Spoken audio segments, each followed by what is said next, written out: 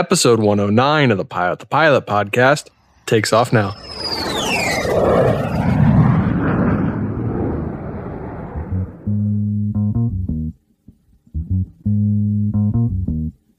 Hi, my name is Emilie, and I'm a captain on the Q400 based out of Calgary, flying for a Canadian airline.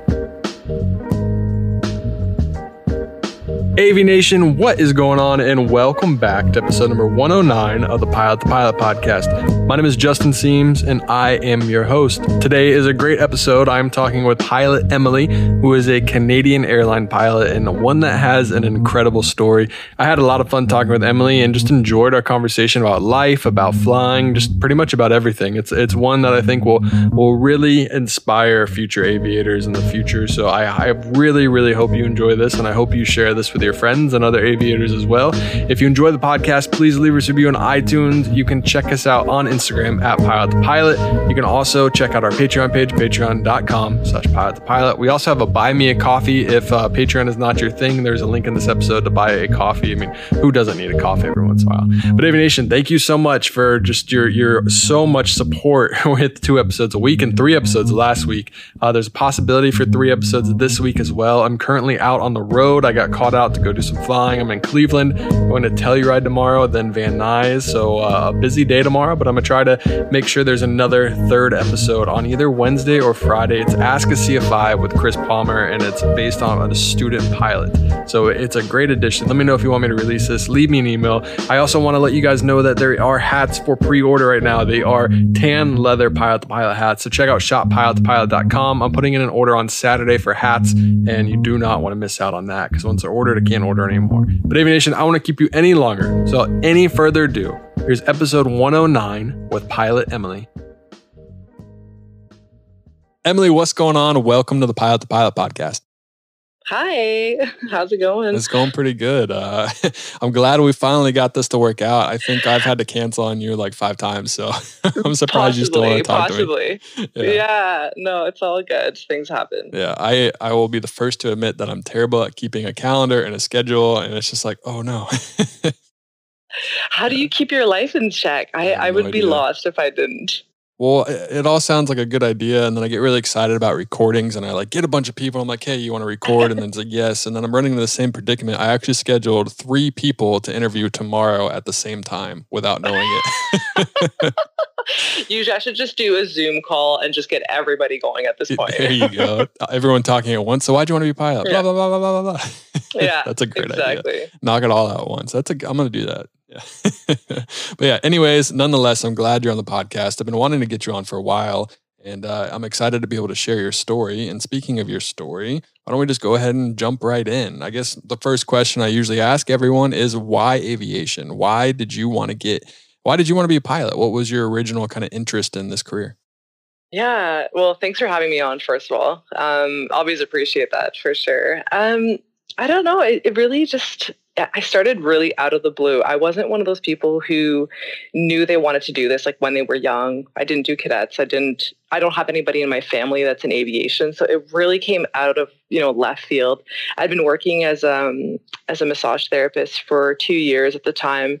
And I was going through a really rough spot. I, lost a friend and just like dealing with like some, symptoms of depression and just like wondering what I was going to do with my life. And my dad had gone to see like one of his clients, and I think he had dinner with his clients, and they happened to meet their daughter or his daughter, and his daughter was a pilot. And for whatever reason, my dad just like saw some similarities, or like he thought of it as, potentially an idea for me, because I'd always been so obsessed with travel, and I always wanted to do something like it was very like non-standard. And he randomly suggested it to me, like as I was going through this rough time. He's like, "Oh, ever thought about, being a pilot?" And I was like, like it had never occurred to me. I had never thought about it. So then I finally just went for like an intro flight. I think I took like a day to think about it. I just went. I didn't even book an appointment. I just showed up at the airport, not even realizing that you're totally supposed to book these things. Anyway, so someone happened to be available, which was great. And so I went up for the flight, and I was like, yeah, let's do this. Like I didn't even do the research. I was like, you know what? We're going to figure it out. This sounds awesome. I think somewhere down the line I'll get paid to do this, so that would be pretty sweet. Yeah. And yeah, exactly. And I'll get to travel. So yeah, sign me up. So I just that was like 10 years ago, almost to the day. That's Literally crazy. 10 years ago. Yeah, yeah. What was, so a lot of people kind of ask, I'm sure you get this question all the time too, how do I become a pilot? You Yes. kind of had to answer this question on your own. What kind of research? What did you do? I know you said you just showed up, but how did you find an airport? That's kind of like one of the hardest parts is just like, just understanding that all you really have to do is go to an airport and ask to fly. And they'll be Yes. like, yeah, all right, we'll work you in. Yeah. Let's do it. It's a good question, and it's true. It seems kind of daunting. I don't know if it's obviously 10 years ago, the amount of information online versus like what we have nowadays. Like it's obviously much more stuff online. I almost wonder if there's too much info sometimes, and it puts people in this like crazy brainstorming phase instead of just taking action. I don't know if that had something to do with it, but I think, I just looked up at the nearest airport in my region, and for myself, it happened to be just a small airport. There was some commercial flights that came in and out, but it's called Buttonville Airport out of Markham in near Toronto. And I just showed up in person, and from there, obviously they guided me because they wanted me to fly out of that airport specifically. But I was also cognizant of I realized that I had to do my own research as well, and then I just kind of brainstormed it out. I thought to myself, okay, what do I need to become a commercial pilot? I broke down the steps. There was an instructor there that helped me, go through the steps. So like, first you need your private, and then you need your night rating, and et cetera. I went through the steps. Once I knew all that, I kind of broken down into smaller steps, and I told myself, okay, realistically, if I fly X amount of times per week, how long will this take me? And then once I broke it down into that, smaller step goal, I was able to look and see where would I be able to achieve that. So like the school that I was looking at specifically, were they going to be able to give me that setup, or should I go to another school? And so after I did a little bit of research, I was able to settle on that. It just happened to be that same one. As I was able to see, okay, yeah, this is going to fit with my current lifestyle. It's going to fit with my current goals. For myself, I knew I didn't want to go and get like a full degree since I'd already gone through post-secondary education. Obviously, huge help and not deterring anybody from doing that. But at this point, I was already like a little bit older, and I had already had some, postgraduate experience, I guess you could say, not related to the field, but still some. And since that school was kind of looking to be able to give me that, I set myself a goal, and I said, okay, I'm going to get all my licenses based on this timeline. I should be able to target, by the time I'm 25 years old. And I just kind of did it, really. Once I had that skeleton of a plan, I just took it like one day at a time, really. And so you were able to keep up with that goal, and did you hit your mark when you thought you would? Yeah, Wow. I did. Yeah. That's awesome. Which was awesome. As you know, aviation and training, there's like so many variables, especially yes. in Toronto. I did some of my training in Ohio, and I'm guessing the weather is relatively similar. It's just like always cloudy, kind of gloomy, and not the best to go fly. So to be able to do that, it's pretty amazing. And they took that into consideration when they were like, guiding me as to like what was realistic, like with the amount of flights that get canceled for weather, just as you said, it's totally something that's, you need to consider. Whereas like, the guys in Florida, they've got it like perfectly set up when they're doing their flight training, right? It's not fair. So yeah, but I also had, when I said like I met my marker, I said I would be 25 years old. So that gave me a year of fluctuations as to like when I would achieve it. And so I think that was achievable in terms of like giving me a bit of a buffer for when I could get all the licenses. What was your dad? What did he think when you finally were like, yeah, I'm actually going to be a pilot? He's like, oh my gosh, I just kind of randomly mentioned that. You're actually going to do that? Yeah. I think my parents, they know I was kind of like the one like kind of wild child that was just going to kind of do something crazy with their life. So I think when he like suggested it and I went for it, I think he believed me right away when I was like, yeah, I'm going to do that. Because one of the coolest things that I think probably helped me with like my love of travel is when my parents, they both, worked, they were both like business men and women. So they traveled a lot in their own career, and they would bring me back postcards whenever they would go to like new destinations. And it was like this small little thing, like just to like help me just like visualize, because when you're younger, like you don't necessarily have access to the internet right away. Like you want to learn about the world, but just them sharing those postcards, just like it expanded my mind. And I think that's what helped me. So when I think he realized how much I was like loving the travel and like loving the exploration, I think it was just a fit in his mind. So I'm super grateful he randomly suggested that. Yeah, that's awesome. What about your friends? What did your friends think? They're like, wait, you're going to be a pilot? Yeah.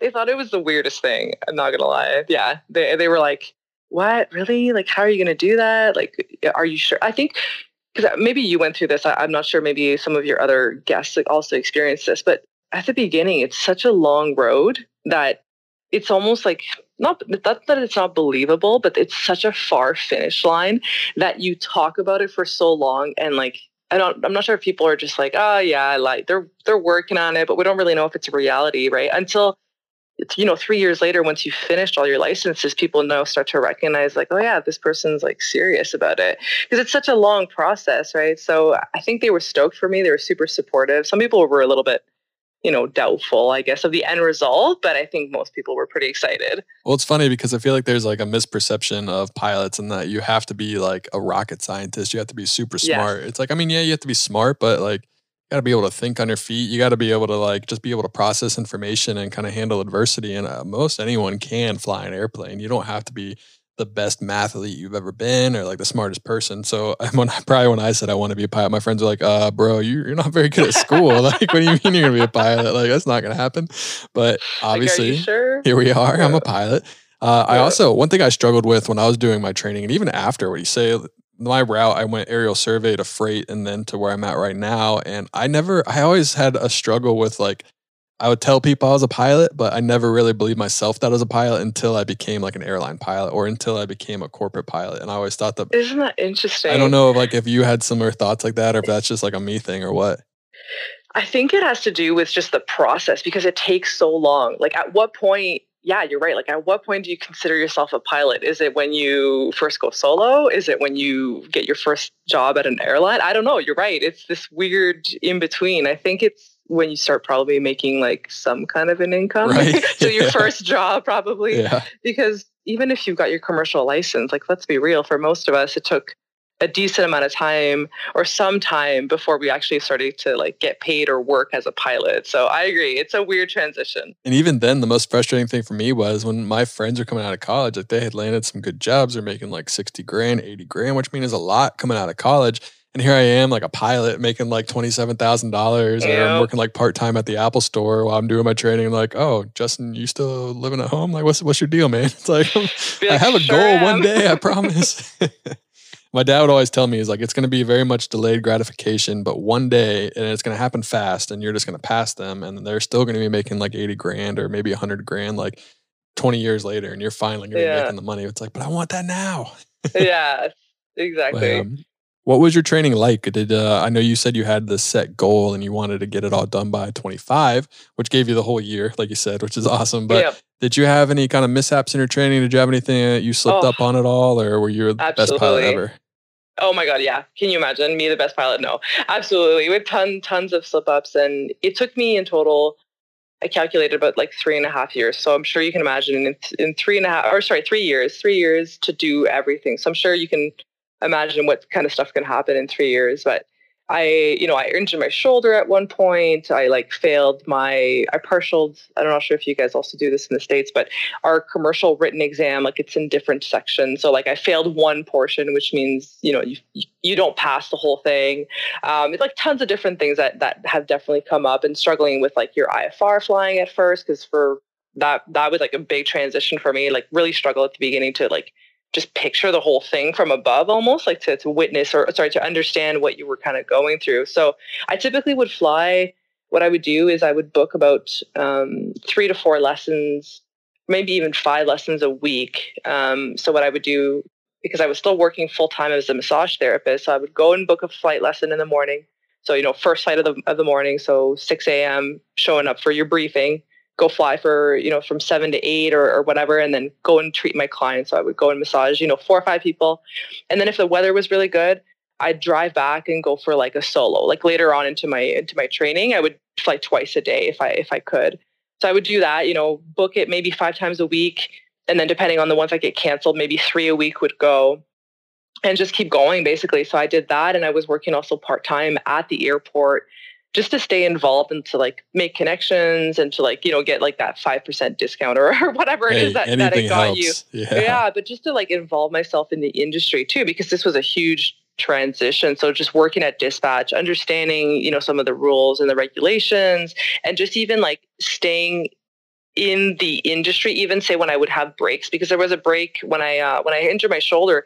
I was off for about 9 months. I stopped for 9 months, just to recover and to get better. So I still worked at the airport during that time because someone had told me, a mentor back in the day had mentioned that even if, say, you're not currently getting your licenses or flying, stay involved, like stay attached in some way, because you'll get right back into it that much quicker. Whereas if I'd fully separated myself, I think it would have been a bit more inertia to kind of get back into it. So that was a really good tip for the training. Yeah, absolutely. Whoever gave you that advice was a genius, because it is very hard when you remove yourself for something for 9 months. And then when you do go back, you're probably there's a lot of times there's beginner's luck. When you go back the first time, you might have a great flight, but you're eventually going to have that flight that's almost going to break you. You're going to be like, oh my gosh, I can't even do a straight level flight.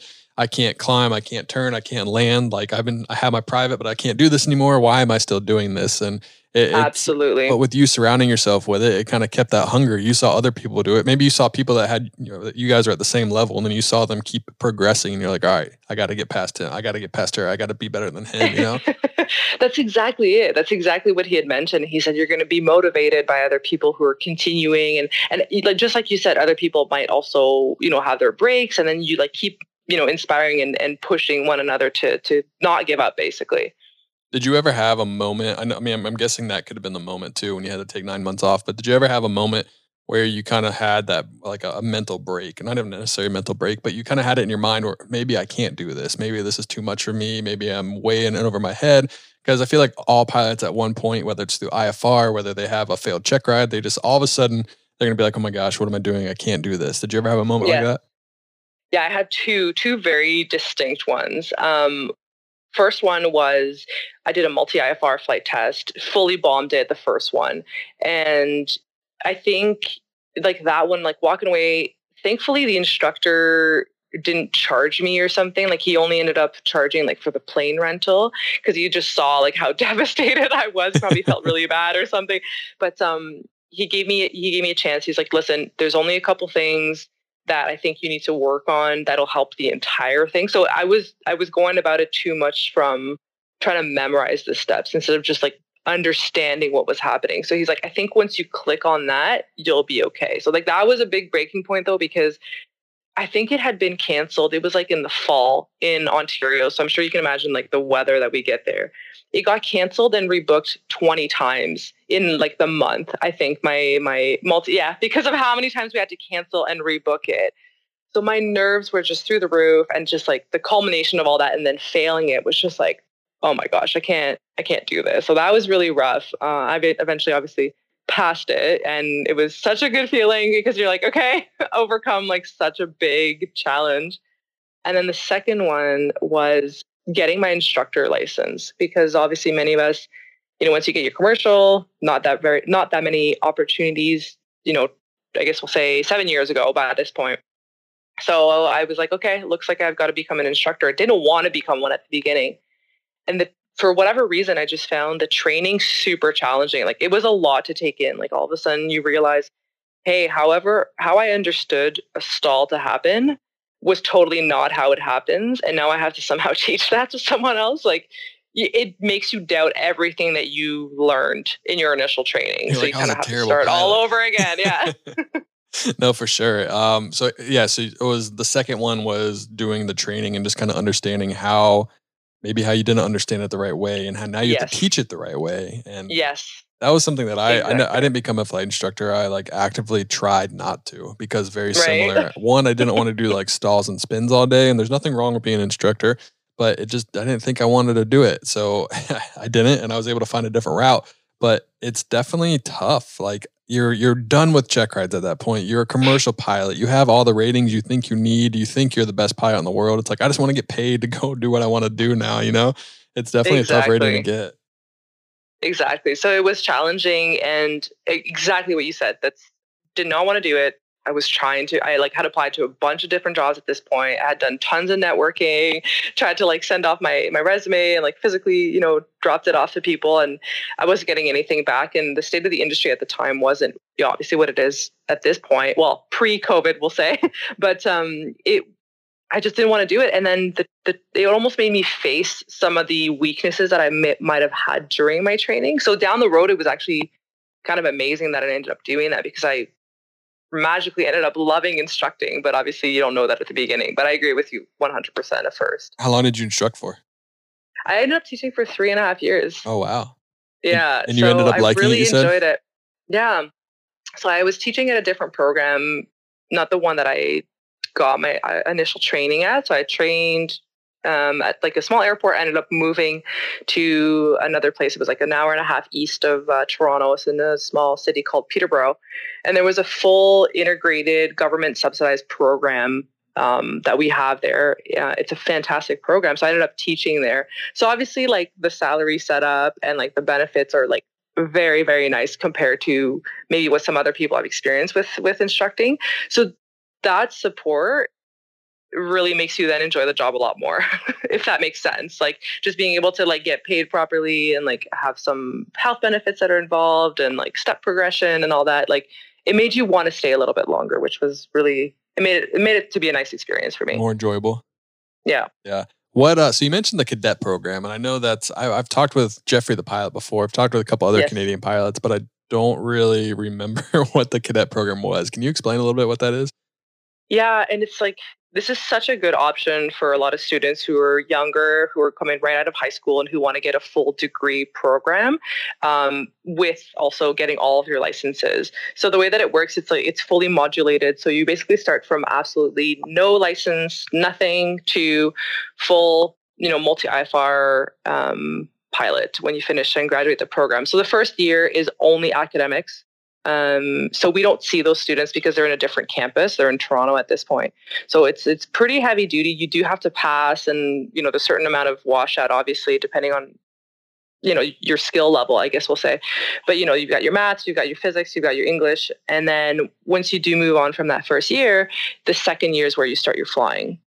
So it's fully still modulated. So you'll have, the flying set up on certain days. You'll have your lessons and your PGIs. We call them PGIs, your preparatory ground instruction. I'm not sure what you guys call it, but basically like the ground portion of the flying. And then you'll also still continue with your courses. So your math and your English and all that. So it's intense. I don't even know if I personally would have made it through the program, but teaching there was fantastic. And a lot of students end up, because they've got that degree, it does give them that edge. There's tons of then programs that feed right into the airlines in Canada from that cadet program. So it's almost like a direct lead into, say, Jazz or, small, there's opportunities with Sunwing even. So there's a bunch of different companies that have, their eye on those graduates from those programs. So they're pretty nice for that. What, is it only in Toronto, or they have them in each major city? No, it's just Peterborough is where that school is. So there's that one that's fully modulated, and I believe there's another one in Western Canada. I think it's out of I don't know if it's fully integrated, like in full ATPL integrated, what I just described, but it's close as well, close to Calgary out here as well. Gotcha. So would you say that do airlines kind of prefer those pilots, do you think? Is it kind of like the more preferred selection to go that route, or is it kind of they'll hire whoever the best is and whoever they like most? At this point, yeah, it's more the latter, the second one, because of course they're going to take an eye and look for those graduate programs or look for people who've got a degree. But because that shortage is still very real, I got hired to a major airline without a degree. So obviously you've got other extracurricular activities that definitely help too. So sometimes I think people get so tied into just getting a degree that they don't focus or develop themselves outside of that, which is a huge thing too, right? You and I both know when we fly with people, it's fantastic to have guys who have had life experiences or who have traveled or who've, gone a degree in a different field even. Like, so it's nice to keep your mind open, because I think bringing people from different backgrounds to the cockpit is super, super important. Yeah, and it's also great when you can have a conversation when you're flying a plane that's not about airplanes. Right? Yeah. It's like, exactly. All right, cool, bro. What else do you have to offer? Yeah. Oh, yeah. You still fly. Okay, cool. Yeah. No, I totally agree. It's great to have some kind of diversity in your background and be able to offer something other than just being a pilot, because that gets kind of boring after a while to talk about for 4 days or 8 days, however long you're out on the road. What you said you didn't really want to be instructor, but then you ended up liking it. What would you say was actually kind of the turning point, or what made you like instructing in the end?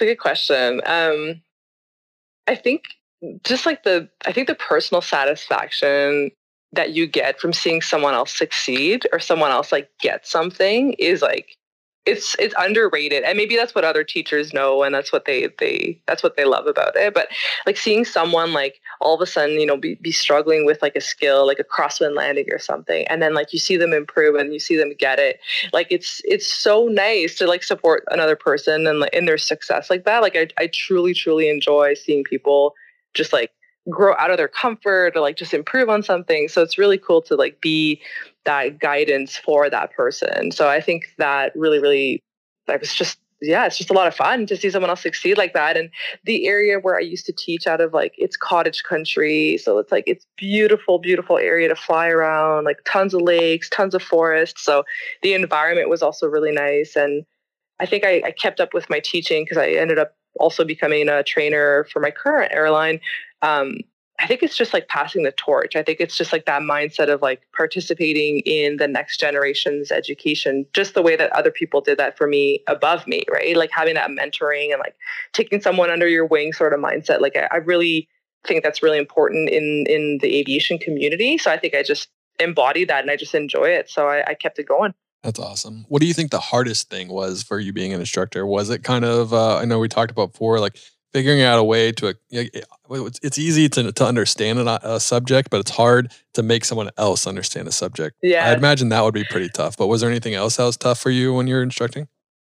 Giving people like the less ideal feedback, I think is challenging because you just don't want to be a jerk, right? But and I'm sure a lot of my students would probably say I was a hard ass because I tend to, because I want them to succeed. So I think I could probably come off a little bit tough. But I think the hardest thing for me was probably just having to fail someone on like a check ride, not myself doing the check ride, but like a pre-check ride, like, or say, because that program was so regimented and it had to be, you had to be successful in a certain amount of flights. Like it wasn't like you got unlimited amounts of attempts, right? So whenever you saw someone who just in the timeline wasn't progressing the way that they were, unfortunately, they wouldn't make it through the program. That's not to say that they wouldn't make it into, say, the type of flying that I did, like mom and pop type shop, and you just do your own flying hours. But in the structure of the program, they might not have been able to make it the whole way. So I think that was the hardest part, where you see the passion, you see the guys and girls who want to be pilots. They really want to dedicate themselves to this. They're studying really hard, but it just doesn't come together in the timeline that we're expecting them to. I think that was really hard to see. You want to help them out, but there's a certain amount that you just can't keep going. Right. Eventually they have to be able to pass. They have to be able to get it done. It's like, exactly. At the end of the day, you have to be able to, you can either fly a plane or you can't. You can either fly it to the standard or you can't. And you have to prove that. Exactly. And exactly. I mean, you give someone as many chances as you're able to, but eventually you might have to say, sorry, man, like maybe this isn't exactly for you, which is tough. Yeah. Did you have any experiences did you see anyone maybe wash out, or did you see a lot of people that just, they were making their way through and then eventually something happened and they couldn't make it through it anymore? Yeah, there's a bunch. There's even people who I know myself, that went through the program, like down the line, you end up meeting them and you end up finding out that they had gone through 2 years of the program and then washed out, but they're beside you in the airline with you now, like in the flight deck, right? Because they ended up failing that program, took it somewhere else to do flying at their own pace, paying out of their own pocket, obviously, for it, but having maybe a different instructor, maybe a different environment, and they ended up being successful as well. So there's tons of stories like that where people, it doesn't work for them in that environment and they end up thriving somewhere else. So you definitely see it. I've definitely seen, or students have messaged me after the fact saying, hey, you know what, like I didn't end up succeeding, in the pilot side of things, but I ended up being a full-time dispatcher, or, they stay in the industry in a different form, right? So they're dealing with airport operations, or maybe they decided to be, do fueling on the ground, or whatever the case. There's tons of people who end up still staying in the industry, which is really cool to see. Yeah, and I like how you brought up how there's still some people that maybe it didn't work out for them at that program, at the high, fast-paced program, but they were able to go somewhere else, find a more program that's more tailored to how they learn, or a program that they can kind of take their time and fly when they want to fly, because that's why there are different programs. Just because you can't make it in the States, it's called a 141 school, which is kind of similar to what we're talking about. just because you can't make it there, or maybe it's not the best fit for you, doesn't mean you can't be a pilot. It doesn't mean you're not going to be a good pilot. It just means that you need to find a better option. You need to find what works best for you, you know? So Absolutely. just because you mess up somewhere else, or you fail, or you have a couple of check ride busts, or I mean, I don't know about a couple, but just because you have a check ride bust doesn't mean you're a bad pilot. You can still go find a good place to tailor more toward you, and you can still become a pilot. Absolutely. And I think you could probably echo this, but I think if you talk to every single pilot, they will tell you in their career they have absolutely failed at least one thing, or they've screwed up at least, one check ride or whatever the case. And individually, it doesn't reflect on you as a pilot. You might have had a bad day. You're going through some stressful scenarios. Tons of us experience that. So I always tell that to people, like, whenever they used to get stressed, it's like, no, every single one of us has experienced this. Yeah. We've all had that WTF moment. We're like, what the heck? Like, why did I do that? B, what the heck? And sometimes it happens with an instructor. Sometimes it happens with an examiner. Sometimes it happens when you're out flying and the other guy, the other person flying me is like, dude, you good? Like, what are you doing? Yeah, exactly. It all happens, and you just got to learn from it. That's the big thing in aviation, is learn from your mistakes and don't do them again.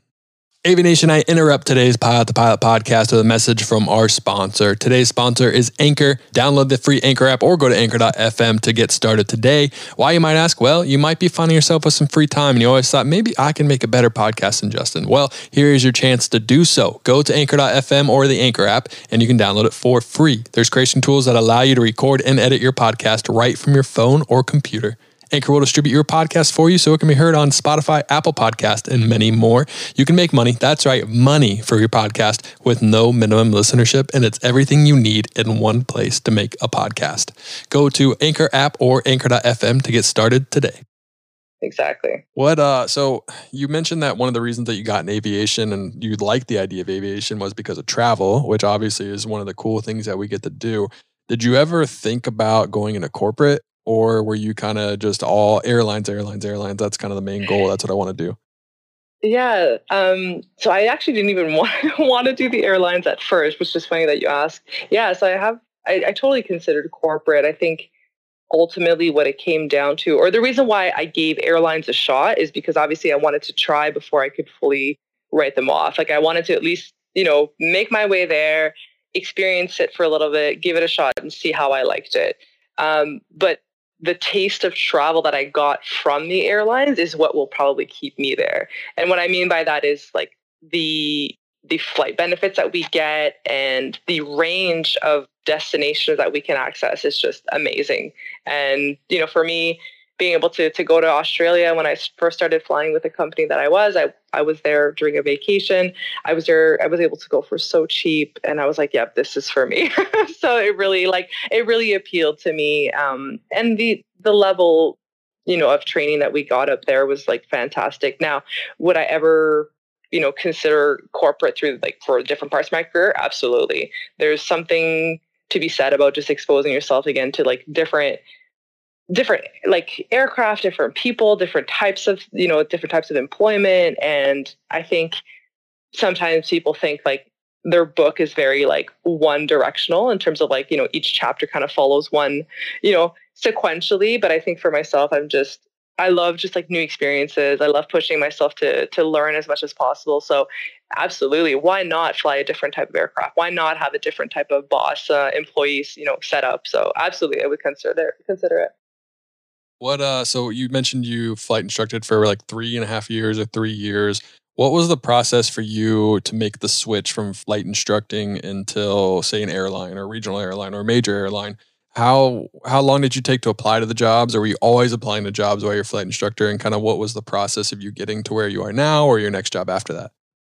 Yeah, so I think this is where it's starting to change a little bit, because I think so this would have been, I guess, 5 years ago or so, I had given myself a bit of like a ballpark. I was like, you know what, I'll get to 1,000 hours, with obviously the job at the time was instructing. So I'll get 1,000 hours, under my belt in terms of like my experience and just feeling comfortable with like being a pilot in command, because obviously even though you're just an instructor, quote unquote, you're still making those decisions with another individual, right? So in terms of like the safety, and all that. So I was like, okay, I'll I'll give myself 1,000 hours, and then I'll start to really, look for different opportunities, or, if I don't like it, or, I'll kind of get out of there. So that's what I did. I gave myself that 1,000 hours. I also wrote our exams.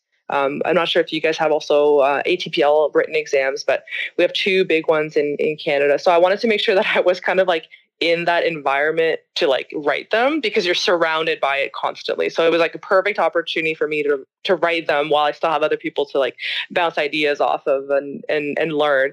So I wrote those, and then I went to apply for different jobs. So my first one that I was starting to look at in terms of like, hourly requirement, I ended up applying to a job, and I was flying in Africa for a little bit. They're flying a classic Dash 8, but it was the 300 and the 100, and I had the right amount of hours for them at the time. I think I ended up going with them at like 1,200 hours, 1,300 hours, something like that. But they were taking people with that type of experience, and the progression, answering like your second question, it was tough at first. It was really tough going from like flying, Bonanzas, single engine and much slower aircraft to a much faster aircraft to what we call a 705 operation. 705 is airlines. So going to a 705 operation from instructing was a big jump for sure. There's like no doubt about it. But I think it's just a matter of like just practicing and studying as much as you can, and practicing with your sim partner, and really getting into the books. And I think that's what ultimately, gives you that success down the road. So you went to Africa to go fly a Dash 8? I sure did. That's crazy. That's so cool. How did you even find out about that? So we have this company in Canada, and I won't mention the name obviously, but people can look it up online. We have this company that's Canadian company they do UN based contracts, and they also do just like private contracts kind of all around the world. So they were involved with, back in the day with like the Ebola crisis. They were helping UN soldiers in Afghanistan. So they've done tons and tons of stuff out in different portions of the world. And I wanted to do something cool. I was like, you know what? I wanted to do something different. I don't want to go to the airlines right away. It didn't appeal to me. It wasn't like my goal. I've always tried to keep my mind super open in terms of like opportunities for aviation. Like I said earlier, I don't necessarily want to follow like a super, not basic, but like a path that's been taken by a lot of other people. I was like, you know what? I'll do something different. Why not? Why not experience it? Because I figured it's probably a better time to do this before going to the airlines, where all of a sudden now you're more concerned with, your seniority and like kind of how you're kind of climbing up the ladder, so to speak. So I knew that it would probably be easier for me to do that before going to the airline. So I thought, why not? Why not give it a shot? So true. I mean, aviation is kind of like, you make it your own in your own way. Like a lot of people kind of follow the timeline and they follow the progression of everyone else. And that's not saying that that's wrong. Like if you want to get that seniority number as soon as possible, like by all means, go get that seniority number. That's what's most important to you. Do it. If you're in it for the experiences, then you have so many opportunities that you can go after. It's like what you said, you can go fly a Dash 8 in Africa, which is like unbelievable. And I'm jealous. That sounds so cool. But I mean, there's so many cool experiences you can do. Like, and what you'll find if you choose the experience side over maybe chasing after seniority number, you might find some more fun flying opportunities, and it could even take you down a path that you never thought you'd go down. Like it could lead you to some other really cool job that maybe you'd be jealous of having now, So that's exactly it. Yeah, it's really cool that you did that. That's exactly it. I think that's why it's really important to keep your mind open, because I think what you nailed it there, where you said it might even lead you to other opportunities, because you don't know what you don't know, right? So you don't know whether or not you're going to end up meeting someone who ends up, they do maybe some private charter flying for like this government organization, or maybe it's like a private company and they fly all over the world. Like there's so many things that we don't know about. And yeah, the airlines are obviously a safe and true path for most people. And I'm there now, right? Obviously it's got its benefits. Yeah, it's got its benefits. But I just said, you know what, why not experience that? So what was it like? What part of Africa did you go to, if you can say? And kind of like, what was was it a culture shock moving over there? So I was flying in the DRC, so the Democratic Republic of the Congo. And I was flying there, and I was flying in Uganda as well, which is a neighboring country. Did you always feel safe when you were over there? Pardon me? Did you always feel safe when you were over there? I did. So safety-wise, that wasn't an issue. Like we're very well taken care of. I think that I had one instance where I was like, this is a bit weird. It was a very specific scenario where like I was being dropped off, and I was like at a boat ferry, and I was all of a sudden like very much on my own, and my phone had been switched to a different country. Anyways, long story short, there was like an instance where I was like, okay, this is slightly uncomfortable. But I would say 99% of the time while I was down there, I felt fantastic. I felt really safe. And, you do keep your wits about you. Like you do have that extra sense of awareness, but most of the areas where we were in, like, they know who you are. They're not, they know you're working for the UN in this case, or contracted out by the UN, and they're not looking to target you specifically, right? That would put way too much, too much attention. So I think overall, I think it was a fantastic experience. That's awesome. Were you flying supplies mostly, or was it transport of people, or what kind of flying? A little bit of both. Yeah, a little bit of both. So we were doing definitely some transport of dangerous goods, and sometimes it was supplies. Most frequently, it would be UN soldiers and UN personnel. So moving them from their different bases, or transiting them to somewhere else that they were going to.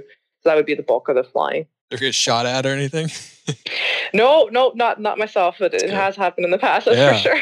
I have there's a nonprofit organization called Samaritan's Purse. I don't know if I'm pretty sure it's a worldly known, but I've had some friends that have flown there, or their parents have flown there, and they talk about flying. They did a bunch of like Christian organizations. They'd fly Bibles around, but they'd always talk about they're getting shot at in DC-3s with like 1,000 pounds of Bible, or thousands of pounds of Bibles in the back. And it's just like, that's crazy getting shot at. Like, yeah, you definitely have those moments. Not gonna lie, you definitely have those moments where like you're like, is this my life right now? Like in like a funny way. Like you're just like, I'm never gonna forget this moment. Yeah, that definitely happened. How long were you over in Africa for? How long did you have that job? So I wasn't there for very long. It was only, they would do it in 2-month rotations. So you'd be there for 2 months and then back home for 2 months. And unfortunately at the time, I only ended up staying there for 7 months total. There was a bunch of stuff that happened with the UN. I won't go into detail, but basically we weren't flying for a certain amount of time. And we were grounded, for some of us in the operation. So I had to start to kind of look elsewhere. And at the time I had already done an interview, like a preemptive interview with my current employer, and I was in their pool.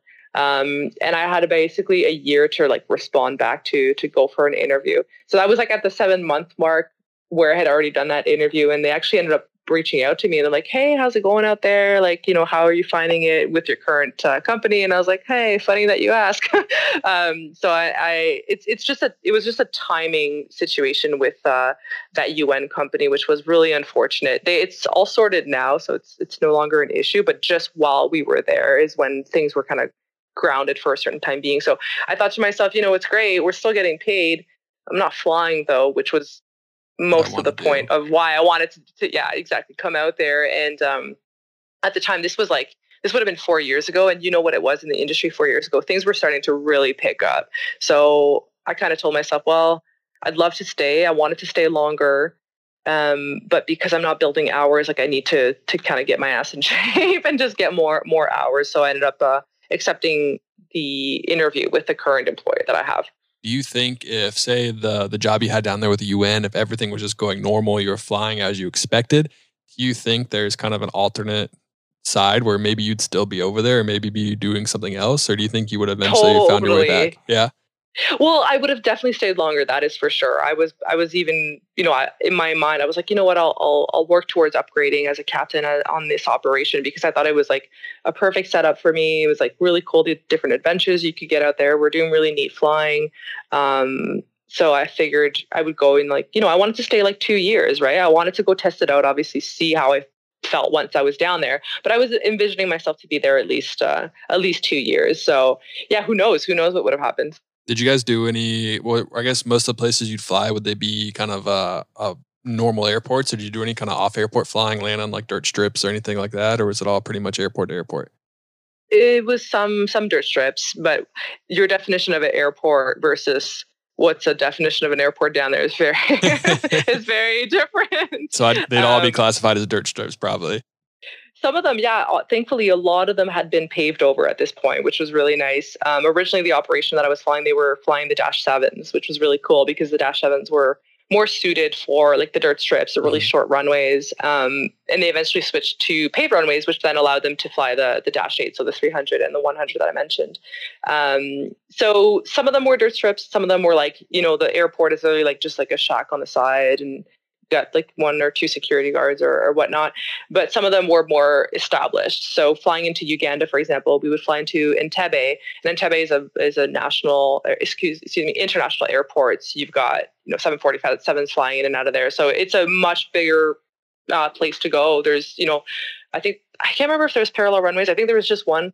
And you'd be flying ILSs coming in, whereas like the other places you're flying visual, or you're flying like VOR approaches, so there's different levels of them for sure. That's cool. I mean, I'm sure that must have been an experience, and that's something that you don't go to the airlines and then leave the airlines to go do that. So the fact that you were able to do that before you went to the airlines is really cool. And I mean, I encourage people to try to find their own route, to try to find their own way to do it. And it can lead you to some really cool opportunities like what you said. And they're out there. You just got to look for them. So it's pretty cool. Absolutely. When you came back to Canada, did you miss that flying? Did you miss that side of aviation? Or were you kind of like, oh, airlines, let's go, travel for free, I'm going to Australia? Yeah. It's so tough. Justin, it's so tough because that's exactly like the way that I think. Like some of the flying that we do, obviously in the airlines, like it's very controlled, it's very standardized, it's very repetitive, it's very structured. So in terms of just like the cool, random, fun stuff that you could do, yeah, of course I miss some of the flying in Africa. There's no doubt about it. There is also something to be said about, your home comforts and, being able to eat peanut butter, because for whatever reason where we were, there's no peanut butter, or like, there's just like these small things that you end up missing. Having like a solid gym, like the gym that we had down there. No, wasn't a great gym. Didn't really count as a gym. Yeah, I don't know if you could really count it as a gym. And you miss your friends. The internet quality. I mean, it's amazing that we can even have internet to like communicate back and forth, because they have, in most places that we were, they had like 3G internet. So you can't maybe have video calls, but you can definitely have voice calls. So you can still stay quite connected to your friends and family. But like physically seeing those people, I mean, yeah, you end up feeling, it can be lonely. It can obviously be a really rough time. And 2 months doesn't sound like much, but if you're going through a rough patch, like it's a long time, that's for sure. So there's some aspects that I absolutely miss. And then there's some parts where I don't miss whatsoever, like dealing with some of the, people say Caribbean time is really, really like chilled out and really slow. Take Caribbean time and then like times that by 2, and then you have like African time in terms of like processes of how things go. So definitely have to work on your patience. Yeah, for sure. I've never been there before. We fly to the Caribbean quite a bit where I'm at right now, but I mean, my company operates bigger airplanes like the Globals and Gulfstreams, and they go all over the world, and they're in Africa quite a bit. So one day I hope to be down there, and then I can, I'll call you back and be like, yep, you're right. It is just like that, But yeah, and the expression there is TIA. This is Africa, which I'm sure you might have heard before, but you'll see once you get down there. That's cool. I'll be looking out for it. I'll be all set up now. I'll be ready to go. Yeah. That's awesome. Yeah, it's really interesting. And like you said, 2 months is a long time. Like we go out for 8 days or 7 days at a time, and that's a long time to be stuck in a hotel, to be out on the road. So, I mean, 2 months is a lot, especially if you don't have a friend, if you don't have community there, and you're away. Like you said, you don't have the comforts of home. You don't have what you're comfortable with, and that can just make things even more kind of stressful, even more depressing.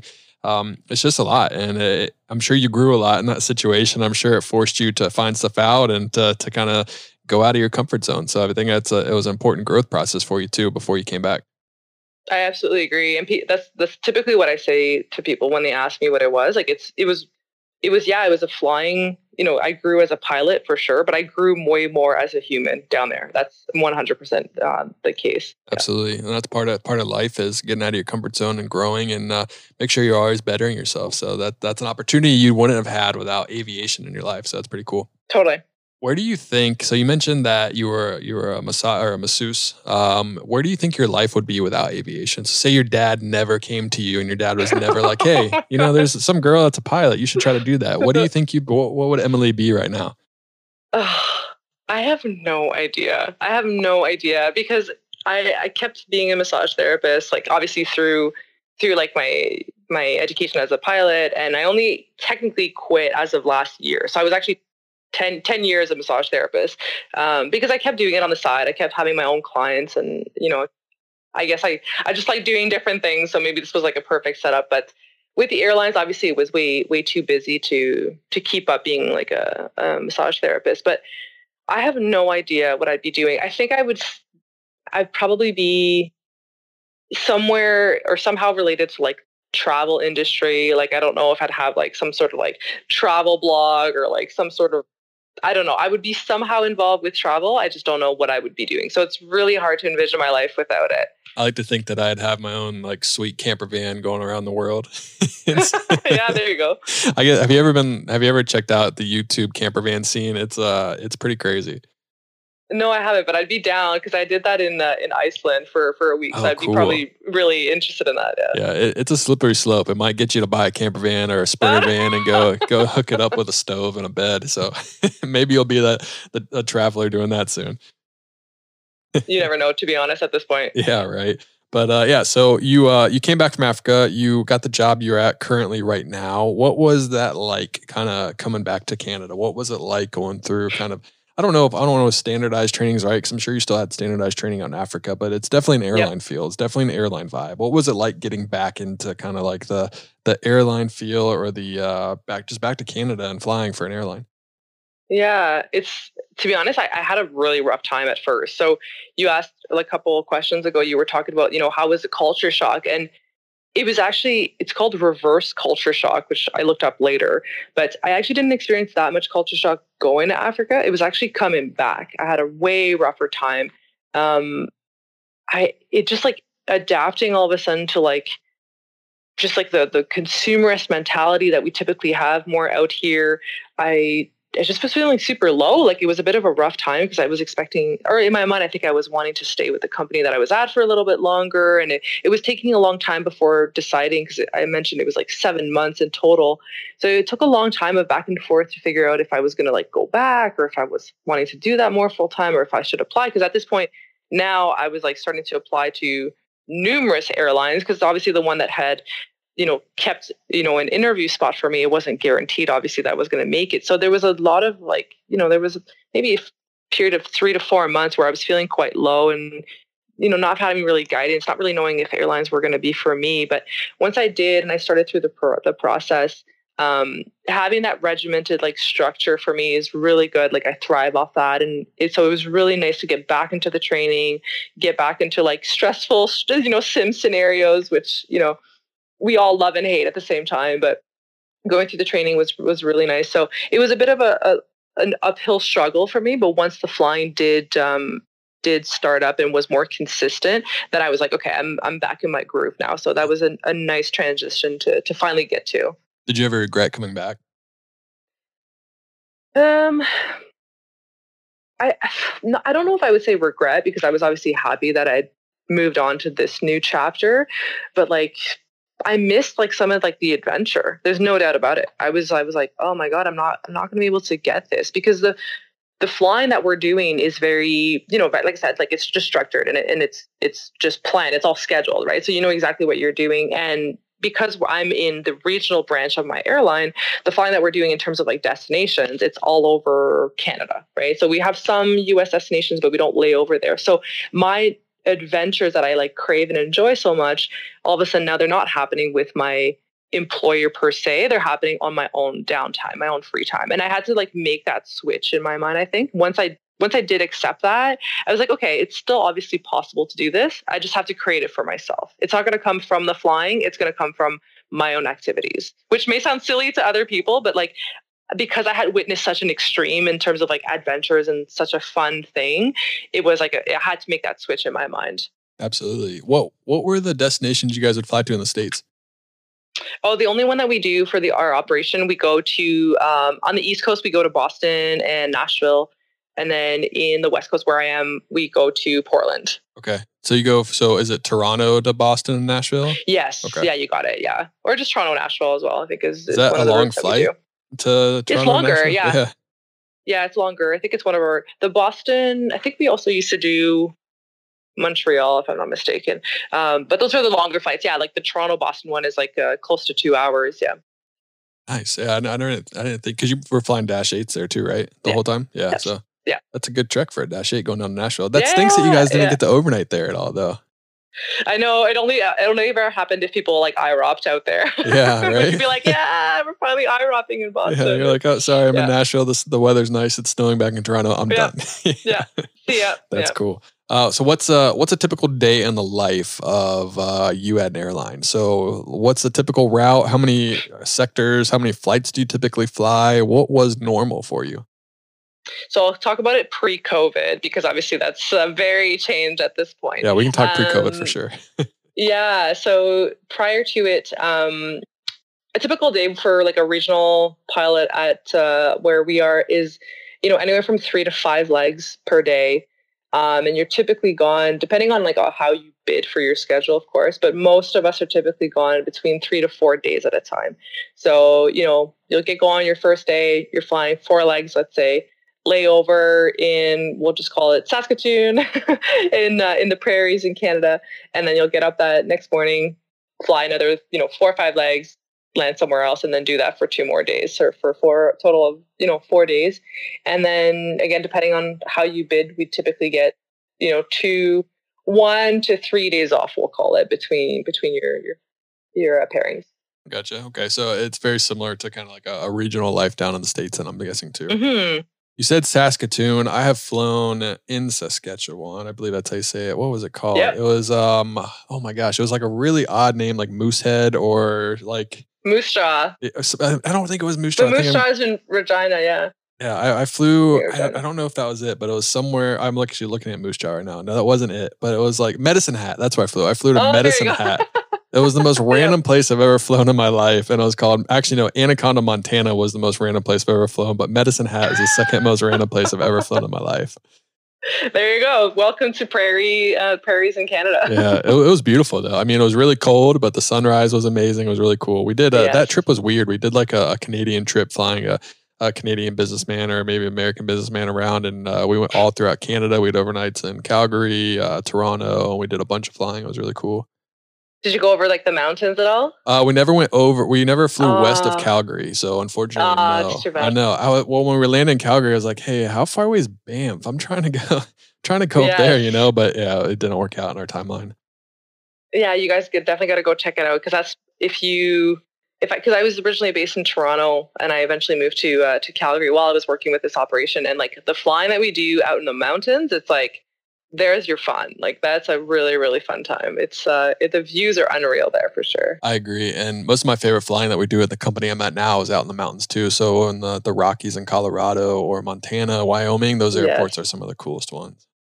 And I used to do those are really cool opportunities too. Yeah. I used to fly freight and I used to go to Toronto area all the time, but I was looking up on ForeFlight where the airport you're flying. I always went to South Toronto or like Hamilton, Kitchener, London. That's where we would mainly live for the freight that I'd fly. But we'd go to Canada and Toronto all the time. Which makes sense because I think they do on like all the airports in the periphery for like freighter operations, and then like the international stuff goes to Pearson itself. Yeah. Yeah, and then what was crazy? I went to Montreal one time and I realized that they had 2 Montreal airports. One is just for freight, and the other one is just for passengers, which was wild to me. I think there's even a third one. Is it really? Like, what's that one for? Corporate? Yeah.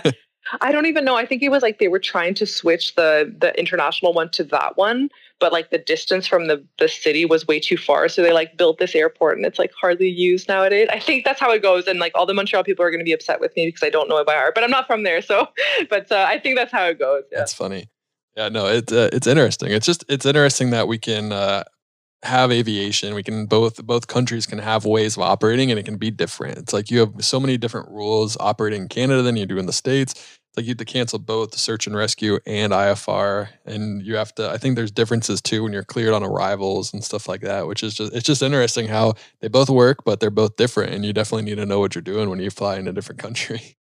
Yeah, I can only imagine for you, like learning all the different stuff when you're coming out here, because you're operating way more into Canada than I am comparatively to like the States. So I'm sure the rules could probably get like so jumbled up for you guys. Yeah, we fly like all over the place. There's one part, where do we fly? We flew like all the way to Eastern Canada where they're like, cancel IFR. And they're like, all right, you're still 200 miles away from your destination, but like, no IFR, you're all VFR.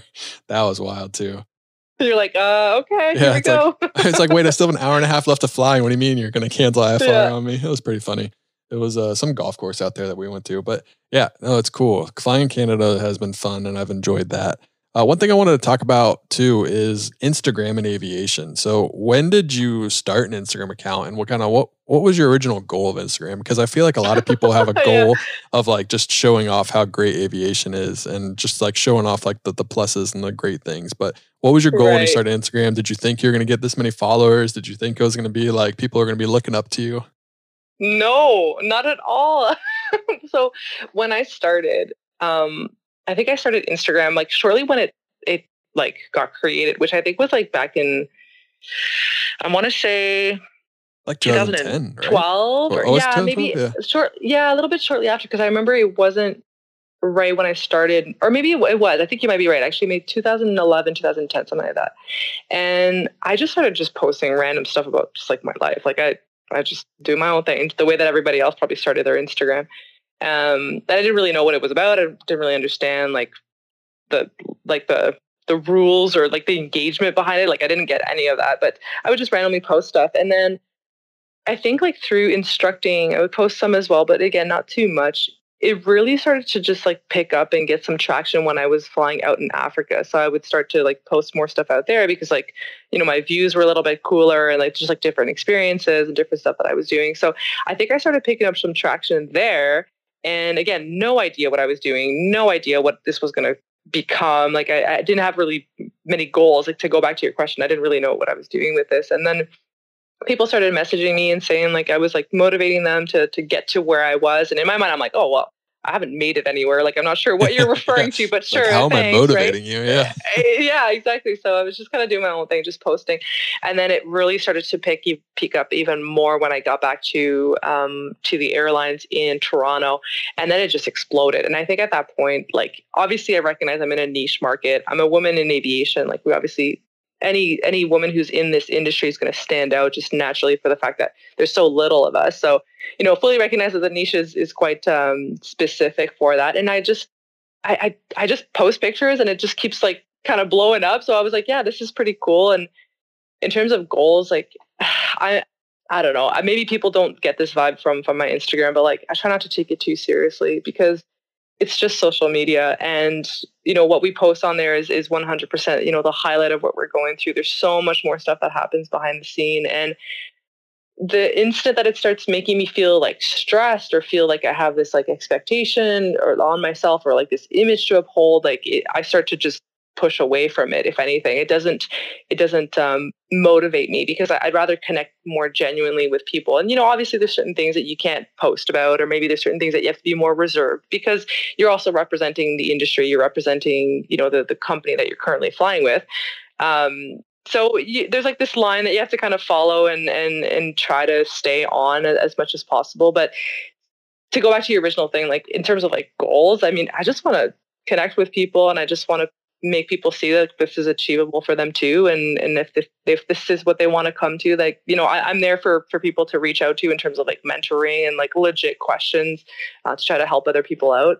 So that's kind of like the goal of it, really. Yeah, no, that's a good goal to have because it is a lot. It can be a lot. I mean, having attention, having followers can kind of be annoying sometimes. Like I know it's like an ungrateful thing to say, but it can be a lot. It can be draining. It can lead you down a dark path if you focus on that. And I think one thing to really to focus on and to remember is that if you ever start getting followers, you ever start having a presence, it's like you got to remember that your job is more important than having Instagram followers, and you have to be careful what you're putting out there because there's so many things that you think look cool or are funny, but your companies will be like, yeah, you're representing us at all times, and that's including when you are making this stupid joke on Instagram when you've been off or when you're on vacation. It's like that's still not That's okay. exactly it. That's exactly it. And I've been lucky to. I can confidently say that like most of the stuff I've posted I haven't had to go back and be like, oh wow, I should probably delete that post from 2 weeks ago or whatever the case, right? Like I do take my time typically, and sometimes to go back to what you're saying in terms of like prioritizing, like I was going through my upgrade the last like 4 or 5 months, and I wasn't posting as much. I was studying my butt off and I was like super dedicated to that, and people were like, oh, you're not posting, and like your engagement goes down and your followers kind of decrease, and I was like, I don't care. Like I'm sorry you guys, like I really want to be that inspiration to you guys and I really want to motivate you guys. But right now, like this is my priority. Like I need to focus on this. And yeah, there's not going to be some YouTube videos for a little bit. And yeah, like I'm not going to be posting because this is the reality. Like my life currently, what I'm going through, that's the reality. And of course I'll connect when I can. But regional flying, as you know, like I'm sure it's the same in the States, like we have very little days off. So like when you're trying to study and you're still flying full time, like it's a lot. So 100%, your job, that career is going to be the priority. Yeah, absolutely. And yeah, I agree. It's when you're in training and stuff, it's the Instagram, the Facebook. I sound like I'm an old man. Jeez.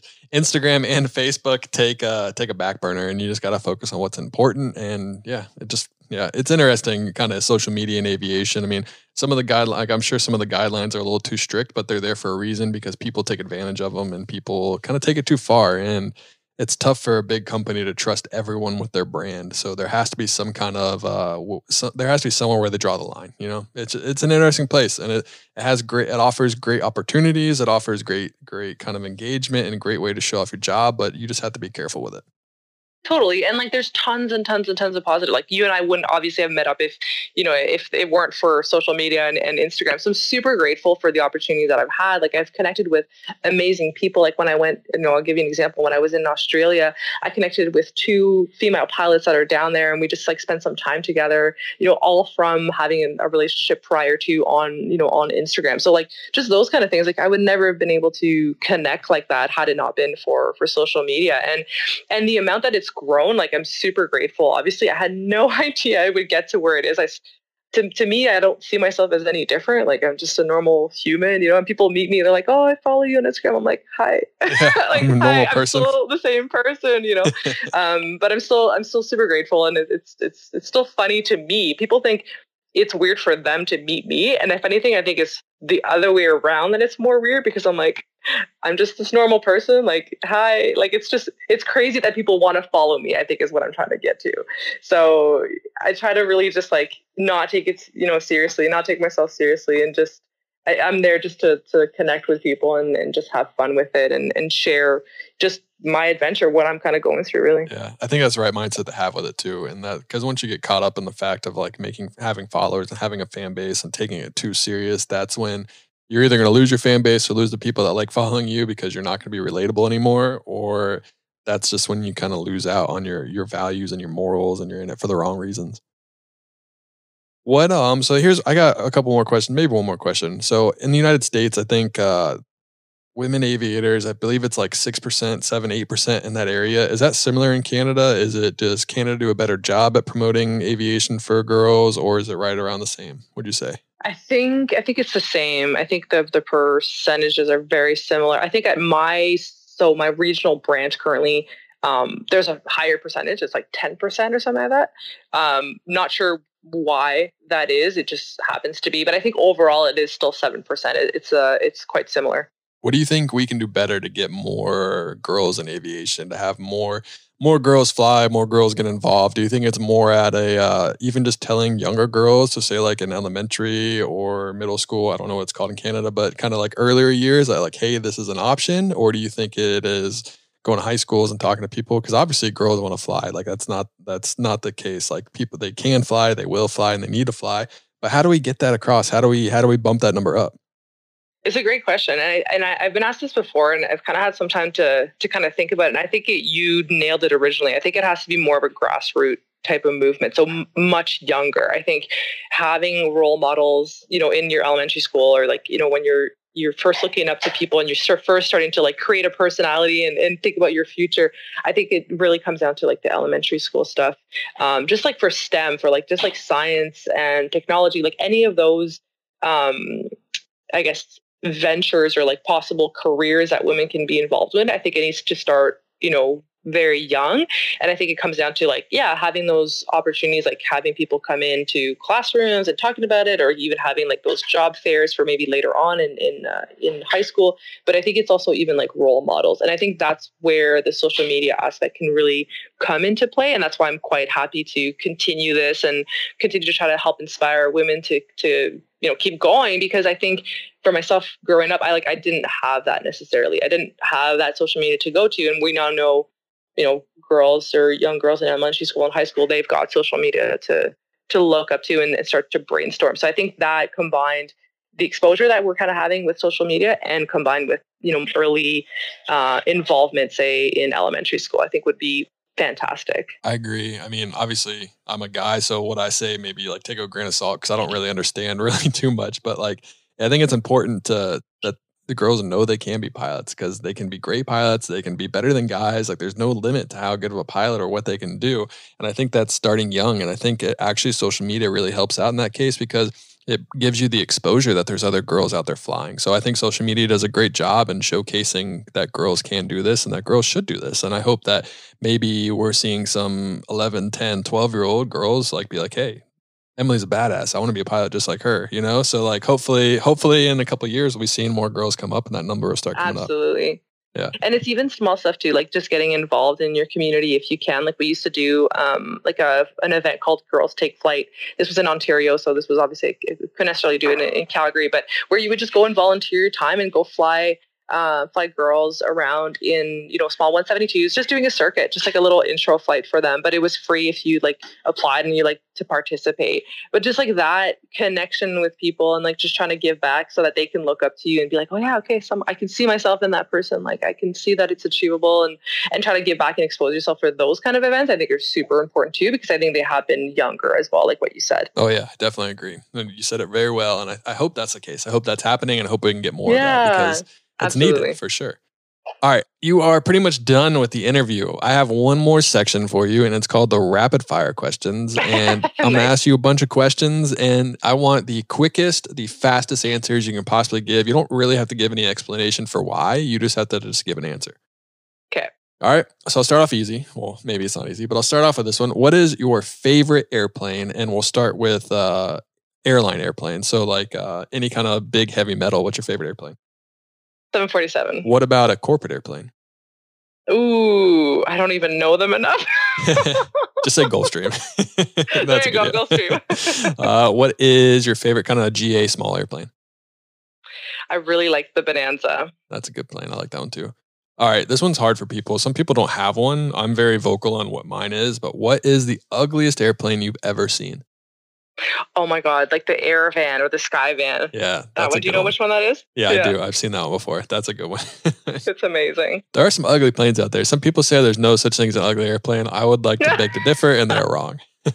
I love them all. I would totally fly it too. Oh yeah, like, I'd still fly it. The sky plane. Absolutely. All right, here's one. What is something you wish you knew before you became a pilot? Ooh. You'll be tested.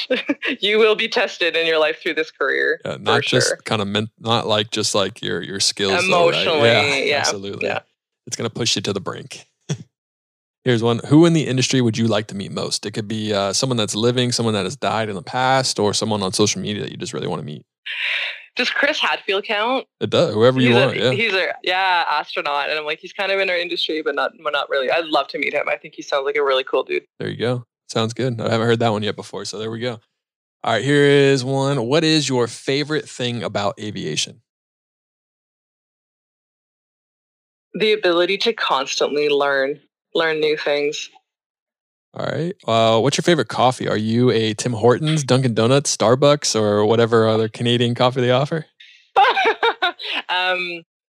I'm going to be the non-standard Canadian and say McDonald's. Oh, it's definitely, are those fighting words up there? Can I be a rebel? Are you going to lose a bunch of followers because of that now? Right? Yeah, no. To be honest, I'm like the cheap coffee person. Yeah. I really don't care. I love coffee regardless. Yeah, coffee's the best. All right, here's one. What is the hardest approach or one of your least favorite approaches you've ever had to fly? Terrace, British Columbia. Okay. Why was that the hardest one? Just weather conditions? It's got this weird geographic setup that it has its own weather system that goes down there. The minimums are quite high. It always has super low clouds. It's always got insane amount of turbulence, and we always have to take a tailwind. It's a challenging, fun approach. Sounds like Aspen for us. Aspen's a very interesting place. In the mountains, right? Yep. In the mountains. Yeah. Yep. All right, here's one. What is your favorite airport to land at? That you ever have landed at. So it could be in Africa. Yeah. It could be as flying a Bonanza around, or it could be flying a Dash 8 up in Canada. It might have to be Saskatoon? Oh, this is so hard. Yeah, exactly. No. It might have to be Penticton. Okay. Penticton or Comox both in British Columbia. Never heard of either of those, but they sound great. They're both beautiful. Right. Yeah. What's your least favorite airport you've ever had to land at? I have to think about these because we go so frequently. Maybe like Grand Prairie. No, Fort McMurray maybe. There's like a weird thing that happens on one of those approaches, and it's just like it's always crappy no matter what you do. I think it's the slope of the runway. That's funny. All right, here's one. Say you have like a 5-sector day, 5 legs, and you're on leg 3, you're really hungry, you're in a major airport, say you're in Vancouver, you're in Calgary, you're in Toronto, whatever it may be, and you want to go get some food. What's your go-to food? You didn't bring any food, you have to buy food. What's your go-to food to go get? Chicken pad thai. I like it. My wife would want that too. We always have pad thai. It's so good. Would you rather fly over mountains, beaches, or cities? Mountains. Airbus or Boeing for like a dream airplane that you can fly? Boeing. Would you rather fly 5 trips in a day or 1 long trip? 1 long trip. What's the biggest regret you've ever had in your career? Ooh. Probably not staying in Africa longer. Yeah. What's the biggest win of your career so far? Upgrading to captain. There you go. Congrats, by the way. Would you rather Thank you. fly Pipers, Cessnas, or any other kind of insert small airplane here? And Bonanza would count as a Cessna now, I guess, since Textron owns exactly. Beechcraft. I was just thinking about that. Yeah. I'll say Cessna. Yeah, I'll say Cessna. All right, cool. What's your favorite airline to fly on for flying across the world? What's your favorite airline? Most comfortable, like business class or seat or whatever, however you normally fly?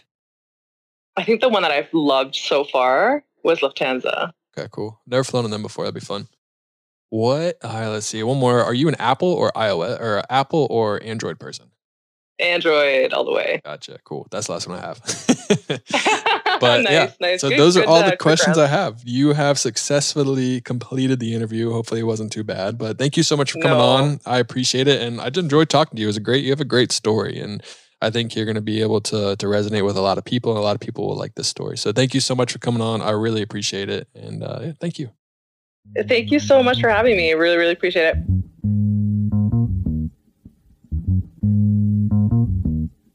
AV Nation, that is a wrap of episode number 109 of the Pilot the Pilot podcast. Thank you so much for listening to today's episode. Follow us on Instagram. You can find us on Patreon. Also buy me a coffee, like I said earlier, and shop pilotthepilot.com. New tan leather hats. They look pretty great if I do say so myself. So go ahead and check those out. Pre-order only, putting in an order on Saturday. AV Nation, you might have heard that noise. I'm in Cleveland, so I'm in a hotel and I'm recording into my camera on the camera microphone. So don't know how this is going to sound, but kind of have to do what you got to do here when life on the road. I hope everyone's staying safe. I hope you're enjoying some quarantine time and enjoying your friends and family, whoever you are stuck quarantined with. I hope you guys are also getting some flying. So enjoy, stay safe, and as always, happy flying.